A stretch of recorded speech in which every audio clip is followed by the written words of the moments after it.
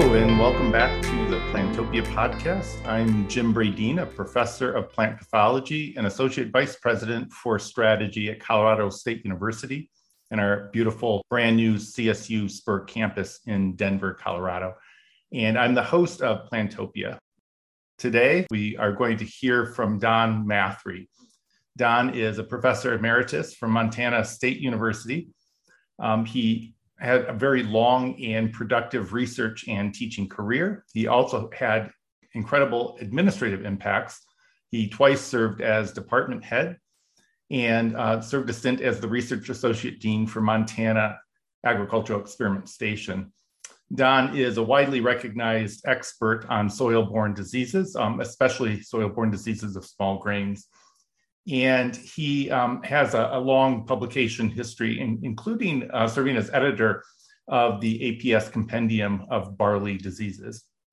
Don is a fellow of the AAAS, the American Association for the Advancement of Science, and he has a long history of service and leadership in APS, the American Phytopathological Society. And his contributions have included service on multiple editorial boards, service as president of the APS Pacific Division, and as APS president in 1989. Don is also the namesake for the APS Don E. Mathry Student Travel Award. So we've got a lot of ground to cover today. And Don, thank you so much for being with us. You're welcome. So Don, I'm struggling with really where to begin because you really have had so many impacts, and there's so many things that I really want to know about your career and your perspective on our field. But I think I'd really, in this case, like to start at the beginning, your professional beginning. Could you tell us a little bit about your academic background and how you got into the field of plant pathology in the first place? Sure. Well, I grew up in Iowa and Kansas. My dad was a county agent, so I've always had some association with agriculture, though I never lived on a farm. But I went to Iowa State University, majored in botany. And during that time, I met my good wife, Judy. She was also a botany major. My start in plant pathology occurred during this time because I worked for Artie Browning during the summers.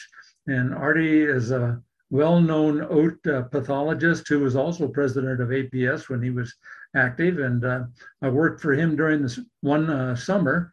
The next summer, I transferred to Boyce Thompson Institute in Yonkers, New York, where George McNew was the director. George had previously been head of the botany department at Iowa State, but he was director of Boyce Thompson Institute, and he too was a former president of APS.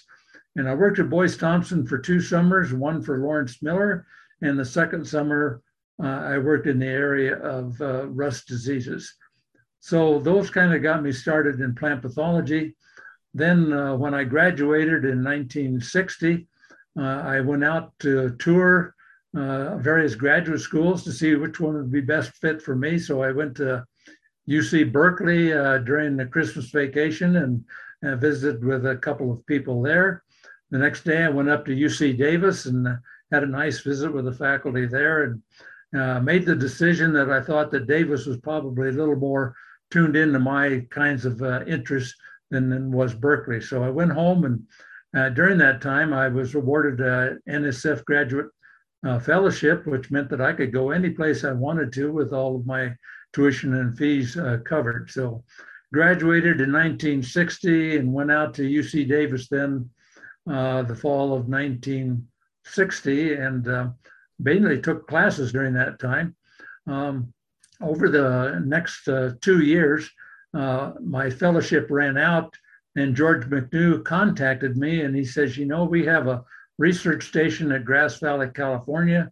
They're working on pine and insect relationships. We need somebody to work on the effects of the blue stain fungus that goes along with the pine bark beetle. Would I be interested in doing that as a research thesis? And if so, the Boyce Thompson Institute would support my work there. So I said yes, and Bob Campbell at UC Davis decided he would be my major professor. So that's where I got my start in plant pathology, graduated in 1964, and the department there offered me a faculty position, but it was to work on cotton. And I had never seen a cotton plant in my life. But Lyle Leach, the head of the department, said, "You've got a good general background in plant pathology. You'll do just fine." So I stayed on at UC Davis working in cotton diseases, and during the next 3 years had a very interesting experience getting involved with the political side of plant pathology, if you ever think of one. And that had to do with a disease of cotton verticillium wilt, but it also had to do with a law that the California legislature had passed that made it mandatory that only one variety of cotton be planted in the San Joaquin Valley of California. And that was the variety called Acala 442. So I got started with that. And of course, one of the things you're looking for is disease resistance, but there was none about that time. But Steve Wilhelm at Berkeley also got involved with that disease. And by the time I left in 1967 to move up to Bozeman, Montana State University, Steve continued to work on verticillium wilt and eventually got the one variety law canceled and allowed for other varieties of cotton to be grown. And hopefully since then, the verticillium wilt problem has been somewhat averted. So Don, I have to interrupt because I'm really fascinated to learn that there was this one variety law. Could you talk about that or what the rationale was for that? The one variety law was actually asked for by the cotton growers of California to protect the high quality of their cotton. It had a long fiber, strong fiber, and was much higher quality than cotton in the Southeast. And as a result, they got a premium price for it. And so California legislature passed this one variety law, which worked very well for the cotton growers for quite a long time. But eventually when the disease verticillium wilt moved in, being able to grow a different variety led to the fact that they eventually rescinded this law. So it was a case of maybe good business practice, but bad biology. I think that's right. So it sounds as though UC Davis was really important in your development as a plant pathologist, first as a graduate student and then as an early career assistant professor. Could you talk a little bit about your decision-making process, how you ended up at UC Davis, and what advice you have for maybe undergrad students or graduate students who are looking at different grad programs right now? What should they be looking for? I think what they really need to find is a very strong faculty that's very much oriented towards agriculture, both problem solving, but also in basic research. And the faculty at Davis at the time I was there was just outstanding. Ray Grogan was one of the best professors I ever had. He knew more about all diseases of all plants of anybody I ever knew. And plus there are a number of other professors there I won't name, but the quality of the faculty has got to be high on their list. But they also need to find out whether the faculty is interested in working with graduate students. Not every faculty member wants to have graduate students, but I found the ones at Davis to be very much interested in training and giving advice to students and then getting out of the way and letting them work, which is what happened in my case. Yeah, that's really great advice. And I think that certainly rings true to me as well. It strikes me, though, that higher ed has really changed quite a bit since I was in grad school, since we were in grad school. Can you comment a little bit on those changes in higher ed and what you see as different today than when you first started your career? Well, one thing that comes to mind is the fact that we had to learn 2 foreign languages before we could get our PhD. And so you had to pass an exam. I did it both in German and in French, but that took a lot of time away from being learning about plant pathology. That I don't know of any school in the country now that requires a foreign language as a requirement for a degree. So that's certainly one thing. And the whole development in molecular biology and computers is certainly way different than when I was first started out. I typed my thesis on an electric typewriter. Nobody would even do that today. So those are changes that have occurred that I see as being fairly major. I'm laughing to myself right now. I just came from a PhD defense just before this conversation, and reflecting on the size and but also the quality of that thesis. Very different than what you and I might have produced when we were in grad school. So I do see those big changes. So you started your career as a faculty member first at UC Davis, but you ended up at Montana State. Can you talk about that transition? I found out about an opening at Montana State at Christmas time, about 1966, I believe it was. And I talked to my wife about it. Both of us had come out of the Midwest, and we had always thought that maybe eventually we'd like to return to the Midwest. Well, Montana is certainly not the Midwest, but it's far different than California. So we decided to make the change. There was a student, a co-student of mine, Gary Strobel, who had gone to UC Davis and had come to Bozeman about 3 years earlier. And I told him, if a job ever opens up in Bozeman, let me know. I might like to take a look at it. And so I got a phone call from the department head, came up to interview, and made the decision, yes, we're moving to Bozeman. And we got here July 1st of 1967. And my wife and the family here are so glad that I made that change, and I am too. That's really wonderful. And you certainly had a very productive career with Montana State. Much of your research focused on soil-borne diseases of small grain crops, and I think you worked a little bit in biocontrol as well. That's right. Most of my time was spent on fungal diseases like ergot in small grains, dwarf bund in small grains, and then towards the end of my career, I got involved in some biocontrol work that led me to cooperate with Jim Cook over at Washington State University, which was a very productive relationship. It's really fantastic. And you also, while at Montana State, taught undergrad courses as well as graduate courses. And if I'm not mistaken, you received multiple teaching awards.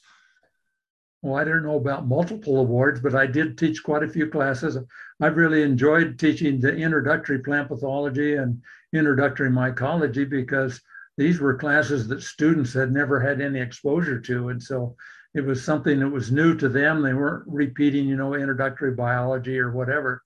And so it was fun to relate my personal experiences that I had in dealing with plant pathology, and it made it a lot of fun. And then towards about mid-career, I also started offering some graduate classes, particularly one in soil-borne diseases. And that allowed me to really get involved with some of the very deep and good work that had gone on in soil-borne diseases from all over the world. So I enjoyed teaching that graduate class as well. It's wonderful. And teaching is one of the joys, I think, of being a faculty member. For many of us. And I think it really underscores the importance of passion for our field. And you talked a little bit about how mentors shaped your career. And I'm also hearing you articulate that as an instructor, you were really passionate about what you were teaching and pass that on to students. Is there anything you want to comment about mentorship and the importance of mentors? Well, I think that's true. I didn't have a lot of graduate students that worked under me over my career, probably maybe a dozen or so. But I really enjoyed having students learn about the real world of agriculture and the real world of plant pathology and how it interacts with agriculture, and also got involved with some of the really critical things. Probably the most interesting one I got involved with was dwarf bund of wheat. This got involved in interaction with the Chinese. The Chinese liked to buy our wheat up until about 1971 or 2. And then all of a sudden they stopped buying our wheat because they said it had TCK smut. Well, nobody in the United States knew what TCK smut was. Hadn't heard that acronym before, but we finally determined that they meant it was Talicia controversa Kuhn, which is dwarf bund of wheat. And myself and several others, Jim Hoffman, particularly of the USDA, got involved with negotiations with the Chinese over the next 25 years to convince them that this was not a pathogen like late blight of potatoes that was going to wipe out their wheat crop. That was one thing they kept tossing at us all the time was, we don't want a pathogen that's going to destroy our wheat crop. Well, we even had one of their Chinese scientists come over here and spend 2 years working with us. Mr. Zhang was his name, and he lived in Bozeman here for a while, mostly spent his time at Corvallis, Oregon. But we had him put dwarf bunch spores on wheat and planted out in a variety of areas around Montana and the Pacific Northwest to determine what effect weather had on dwarf bunt. Well, probably many of you don't realize that dwarf bunt is a disease strictly of winter wheat. The spores have to have a long period of around freezing temperatures, 32 degrees Fahrenheit for about 6 weeks for infection to occur. Well, that only occurs under long periods of snow cover, which occurs in isolated valleys of Montana, Idaho, Washington, maybe even Colorado. I'm not sure about that. But he found that you could put a lot of spores on the wheat seed, and if they didn't have that proper climate, they did not infect the grain. But it took a long time for the Chinese finally to realize that maybe they could tolerate some spores on their wheat, get away from what they called a zero tolerance. And zero tolerance on anything is really hard to meet. But by 1999, I believe it was, they finally established the fact that they could tolerate a minimum quantity of spores. And this reopened the trade between the Pacific Northwest and China for wheat. And to this day, they are still buying our wheat. But that was an interesting time and a period to see how plant pathology interacts with international agriculture. And it comes right back to the disease triangle. Absolutely. All three things are required. It's great. And it does sound as though throughout your career, you've had many experiences in politics meets plant pathology, if you want to call it that, but particularly in that international trade. That was certainly the most interesting one that I had. I got involved in a few other legal things, one of which I used in teaching in plant pathology, and then eventually wrote a lesson that APS has on their education site called Naughty Peat, peat spelled P-E-A-T, and it had to do with contamination of peat by a pathogen and whether it would affect the growth of trees for forestry. That particular... And we'll provide a link to that on the Plantopia webpage. Okay, great. That eventually went to a lawsuit that I had to testify in, and it had to do with whether the peat producer had actually monitored whether there were any pathogen in their peat or not. But it certainly wiped out 250,000 seedlings in one greenhouse in northern Montana, and before we figured out what was going on. But it turns out it was a pathogen, a combination of Pythium and Fusarium that was causing the problem. Great. Plant pathology really is a field that can take you in many, many different directions. And I think that's one of the things of advice to students would be stay flexible. You never know exactly where a new thing is going to pop up and it's going to take you in a new direction. I never had any idea I would work on dwarf bunt, but when that Chinese situation developed, it provided an opportunity to get involved in a new area of plant pathology. So stay flexible and be willing to work on a lot of different things in a lot of different ways too. Yeah. And plant pathology is never boring because of that. It certainly hasn't been to me. I'd like to talk now about APS, the American Phytopathological Society, and your roles in APS and what it meant to you throughout your career. Well, my very first interaction was to become secretary of the Pacific Division of APS. And that allowed me to get involved with that action. And eventually that led to me being president of the Pacific Division. And I went to the Pacific Division meetings, led a lot of good fellow faculty members that way, and interacted with students. And One thing led to the other, eventually became a counselor from the Pacific Division. So that put me on the APS General Board.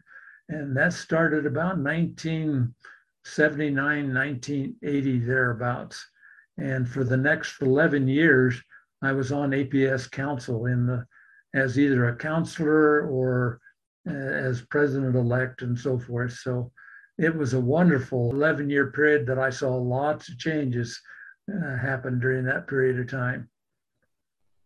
Well, on behalf of the entire APS membership, let me say thank you so much for your leadership and service in APS. APS is a volunteer-driven organization, and your work really means a lot.